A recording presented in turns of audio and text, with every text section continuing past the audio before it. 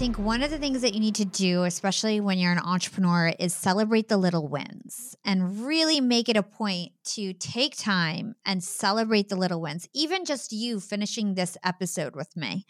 You are one step closer to your dream because you decided to get on here, to be prepared, to have this conversation with me, to show up on time, and just to do it. And that is so important. And a lot of people forget to just even celebrate the little things. That's going to give you more motivation as you celebrate. The other thing is just knowing your why. Like for me, I love being a leader, and having a big team actually really satisfies me because this is like a recent discovery that I realized is I want to make an impact.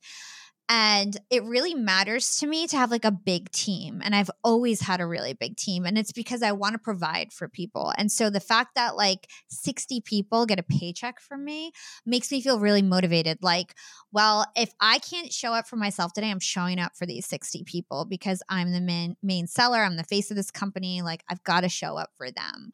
And they motivate me. And so like having a larger why, which is like providing for my team now and also doing a great job for my clients, I feel like really helps motivate me.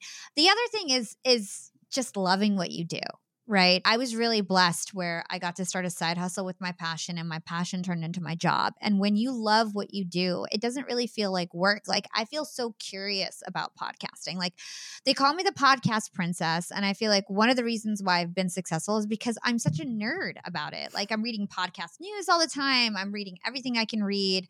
I'm learning about how to monetize. I'm learning about the ins and outs of the industry. I feel like I know, like I'm one of 5% of podcasters that actually know everything about this industry. And I feel like so many podcasters are like just like on the surface, and all they know is like their show. And there's so much more than just like the content in your show.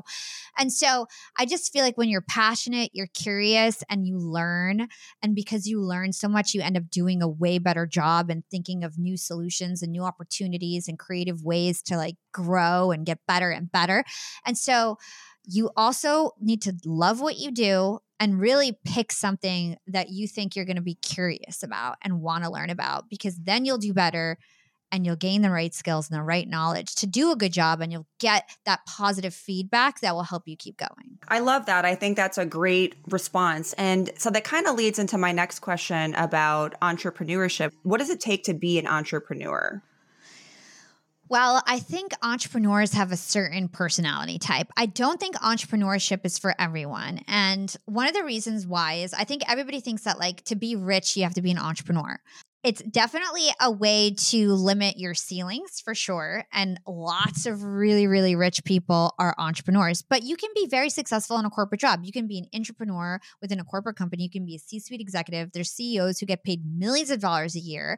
And at the end of the day, your company, the money that you make is only the profit. And so it's like lots of expenses to run a company in most instances.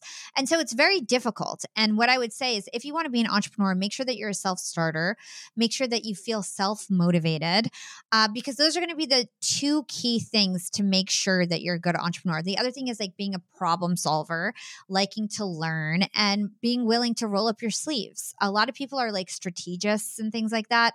That's not going to fly as an entrepreneur. Like you need to like get your hands dirty and do the work if things are going awry, and you need to be able to train your team, for example, so that you can scale. And I just feel like if you want to be an entrepreneur, you should be a really hard worker. You should have a lot of skills. Sales skills, negotiation skills are super, super important. If you want to be an entrepreneur, you need to be a great networker, I think. And you need to kind of like make shit happen. You need to be a make shit happen kind of person. If you're not that kind of person, and it doesn't mean that's a bad type of person. There's people who work better in teams. There's people who like process. There's people who like a proven recipe, a template. If that's the kind of person you are, and you're not comfortable with the unknown, you're not comfortable with problem solving or like just self-starting, you should not be an entrepreneur, in my opinion.